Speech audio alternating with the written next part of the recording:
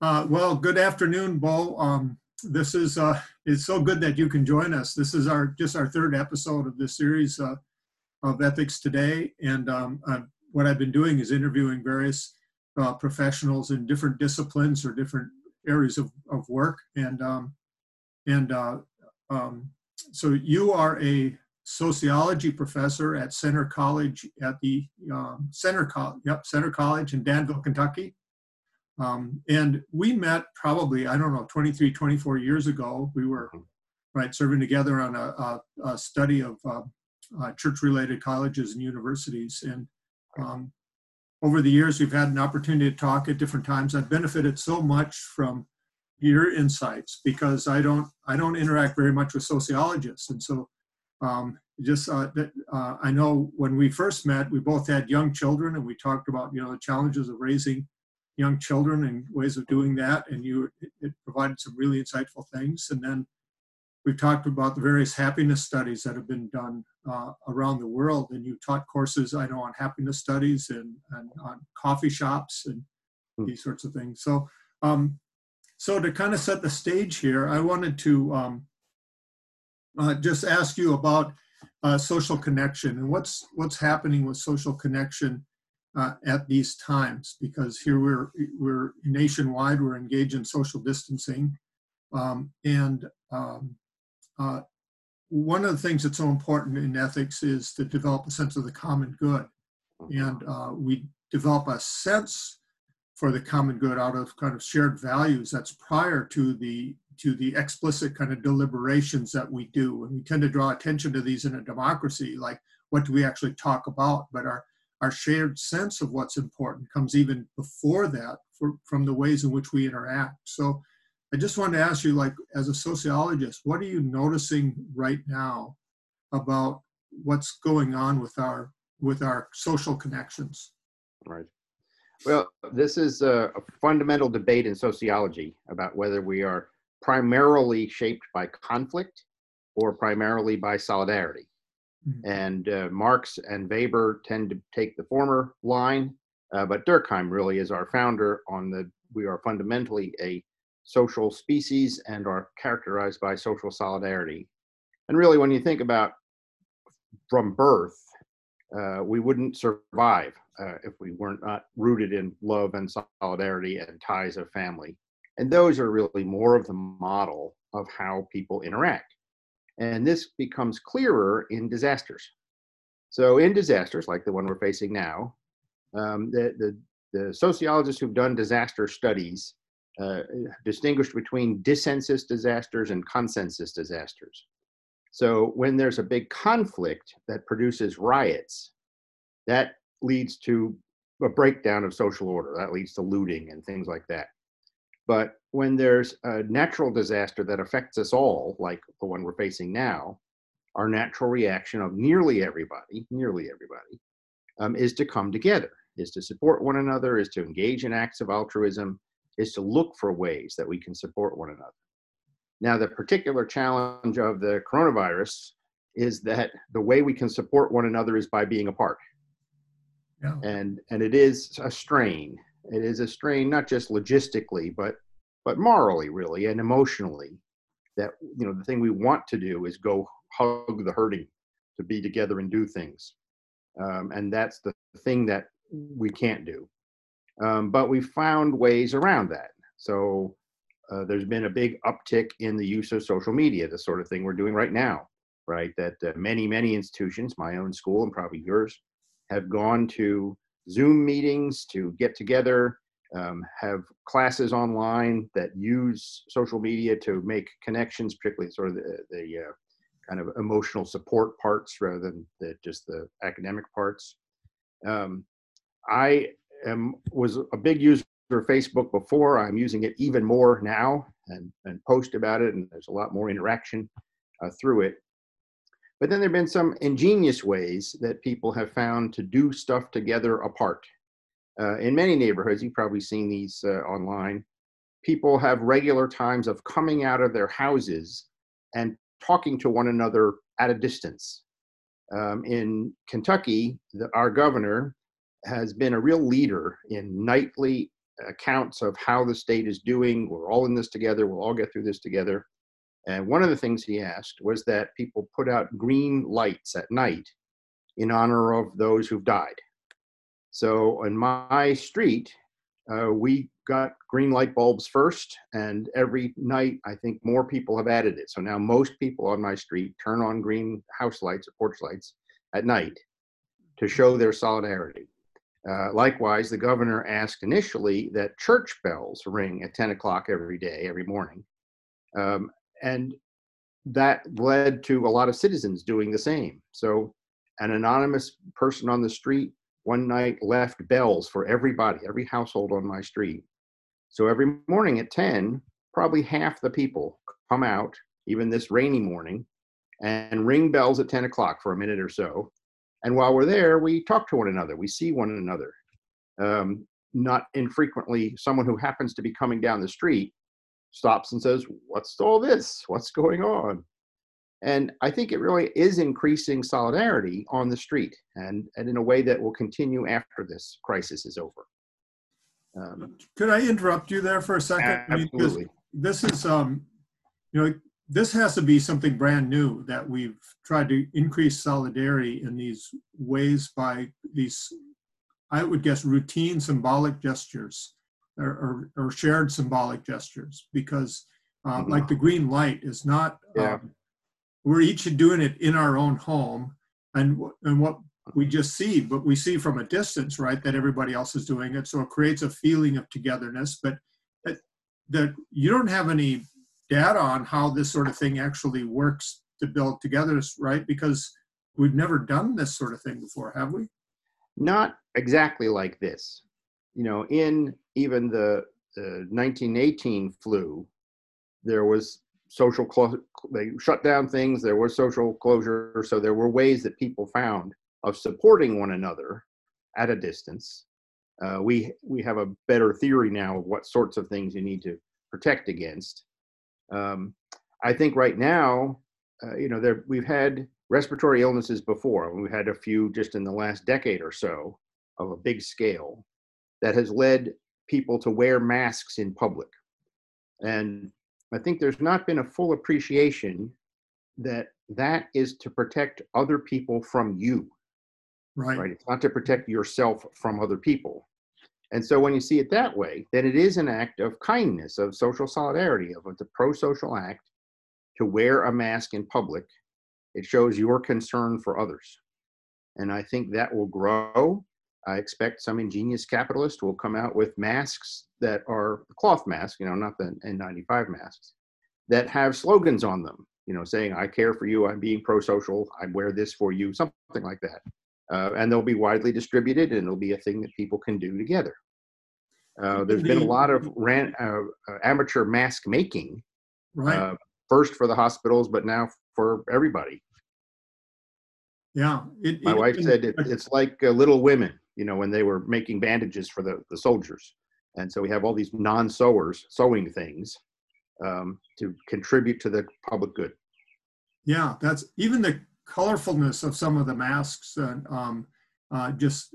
there's a kind of joy in the expression of that. Mm-hmm. Yeah. And it's not, it seems odd still to us.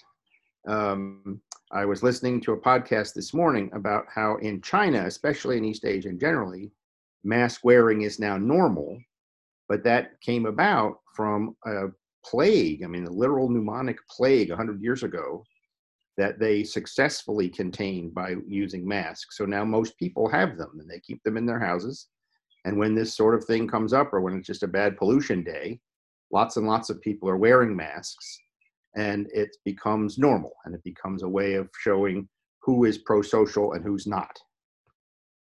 But you mentioned that you're using Facebook more than you were in the past. You've used it before, but and some of the studies I've seen about social media indicate whether it builds community or not depends on how it is used, whether it's used to enhance actual connections and friendships, or whether it's used to stand in or replace more like participation in your community. Yeah. One of the things that I've been noticing, because I've been participating more on Facebook in the last 2 weeks than I think I have ever before. There is, and sometimes there's attempts by some to have real conversations, to share something interesting about their life, and then invite, or even politically, to share something kind of interesting or potentially controversial, and ask people's opinions. Mm-hmm. But then there's also just the kind of, I would say, declaring what team you're on, and so people post complaints about a politician or another group of people, and they want I think what they want is affirmation that they're on the right side, something like Yes. that. And so I'm wondering, on the whole, is social media, this increased use of social media, is this a good thing for our country and for our kind of coming together in a crisis, or is it going to be a bad thing? I think it's a necessary thing, and it is our task then to make it be mostly for good, though obviously some of it will be for bad. And we're learning that. We're learning the etiquette of how you share and what sort of things are likely to be false, and how to avoid scams, and how to become more critical consumers of information. The team building, the tribe enunciation is probably inevitable. One of my other hats is to teach a married family course. And one of the really interesting phenomena of the last generation, not even generation, 20 years maybe, is the increasing use of online dating systems to create marriages. There's an estimate that probably a fifth of marriages now met online. Wow. And those are becoming more politicized. So that now the estimate is that politics is one of the top 3 criteria that people use in even initial sort of who they might like to date. You've probably seen the stories that people in the Trump administration just can't get a date in Washington. They swipe left when that fact comes up. And that's, on the one hand, a large, varied, and mobile society is making creative use of technology to tie us to people whom we otherwise wouldn't know, right? We're not limited by geographic propinquity of who might be our friends or we might connect with. Just as you and I are doing now, right, between Wisconsin and Kentucky. Not a conversation we could have very often otherwise. And I've told my classes, there's no idea so crazy that 10,000 people can't believe it. And now the internet means they can find one another. So yes, on the far fringes, the social media has brought together people that we'd rather didn't find one another. But in the whole big middle, I think it's vastly useful. And the fact that young people just flock to it, they've come to regard Facebook as just for old people. Yeah. They use not text-based media, which worries me a bit, right? So Instagram is their main way of communicating. Instagram is not an excellent medium for conveying complex ideas, or really any ideas at all. Nonetheless, that they use it for instantaneous communication creates some kind of a bond that can then be used in real life. And I think that's as positive a development as we're going to get from that. We'll have to learn how to do it better, but that will be positive. Well, that brings up another point too, is that if social media, and especially the ways in which it tends to be used more by the young, it's more image based, which pretty effectively maybe creates and both conveys and creates shared attitudes, but they don't necessarily form this basis for deliberation, which is what we want in a democracy, right? Because you don't get to practice that deliberation within that form of communication. Yeah. I have spent a lot of time focusing on how deliberation occurs, right? My studies on happiness have led to studies of centrism, right? What is it like to be not polarized, to be a rational considerer of both sides, of seeking to compromise that works effectively? Because realizing there will always be opposing teams, there will always be opposing ideologies, they're really just utterly irreducible. And in a democracy, especially, we need to have that skill of compromise and working together and establishing some kind of modus vivendi. And that has led me to look at the studies of how people become ideological and how they become partisan. And the bare fact is that most people don't understand ideology at all, that barely a fifth have any basic understanding of what politically informed people regard as the big struggle, the huge issues. And that on the other hand, nearly everybody, 80+%, are clearly partisan. And so in that gap between the fifth who understand political issues and the 80% who are politically aligned, most of that is following the tribe. So the people who are going to have the reasoned argument, they're a minority. They're a leading minority. They're a strategic minority. They're followed by others. And social media is good for them to have that discussion. Now, a lot of it, as you note, is virtue signaling, tribe making, but it is also the place in which the people who are capable of seeking to have a reasoned discussion can do it at a great distance from one another. Yeah, well, I think part of being a centrist is, I mean, I think even most people identify as centrists, lean right or left, but tend to be much more willing to be critical of the politicians they endorse or support, right? And like this is really critical for a democracy too, that you're critical of your own side. Yeah, and one of the things I was reading just this week about the nuances of who's a moderate, that most people who choose moderate on a 7-point Likert scale really don't know very much about politics at all, right? It's kind of the escape from choosing a position. Whereas the partisan identification, that most of the people who are independents lean one way or the other and lean that way pretty consistently. So it's more a way of signaling the team that you'll normally follow. And it takes extraordinary circumstances for you to switch sides. Now, we are in one of those moments now when quite a number of people, who thought they were core conservative Republicans are finding that they don't have a home in the current party. And I think that is one of the things that is being worked out in a public way in social media and otherwise. Yeah, but that often though happens with the party in power, right? That the party in power, there's a surge of support for it, but then there's a distancing, especially by people who kind of end up being more centrist, of saying, but they disagree with a lot of the policies or the actions of the party they are supporting. Is that right? Or yeah, which way you'll get more criticism from? So Obama got criticism more from the left of the party than the center, whereas Trump gets more criticism from the center of his party than from the right. Yeah. Okay. Yeah, that's a good point. I want to switch direction just a little bit. Sure. I remember the first time we met, we were talking about teaching children the difference between needs and wants, and you were talking about how you were raising your children not to be overly materialistic, and how you didn't go shopping very often, but you had taken, I think it was your daughter, who was maybe 3 or 4 years old, to a Walmart, which is something you didn't do very often. And she was looking around in amazement, and she pointed down one of the aisles and she said, "Look, Daddy, there's another aisle full of things we don't need."